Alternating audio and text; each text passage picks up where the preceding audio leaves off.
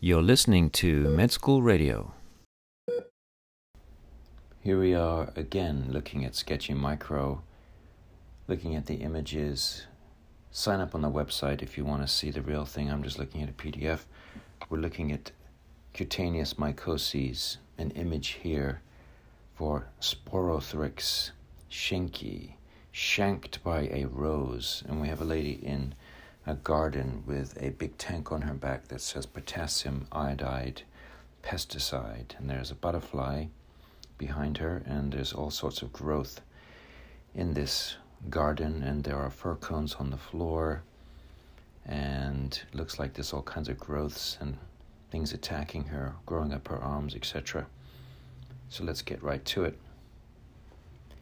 So number 1, trees and greenery found in rose thorns, tree bark, and other plants. 2, causes Sporothrix, commonly caused by cuts from a rose bush, commonly called rose gardener's disease. 3, trees on the left represent that Sporothrix is commonly found on tree bark, bushes, and plants.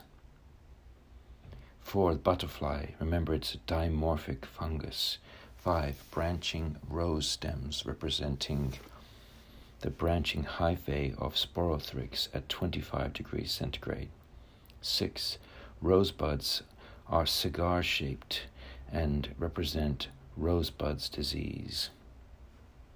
7, the cigar represents cigar-shaped yeast. 8, the vines ascending the wall and roses wrapped around the arm.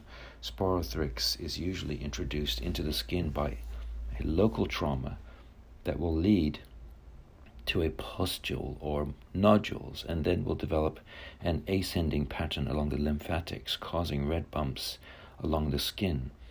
This is Sporothrix. 9, biopsy yields cigar-shaped budding yeasts, multi-nucleated giant cells, histiocytic. 10, pine cones on the ground, itraconazole, treatment for lymphocutaneous Sporothrix. And 11, the spray canister pesticide, potassium solution of potassium iodide, is used to treat lymphocutaneous Sporothrix. So that is Sporothrix schenckii, or shanked by a rose. Sketchy Micro, thanks for joining me.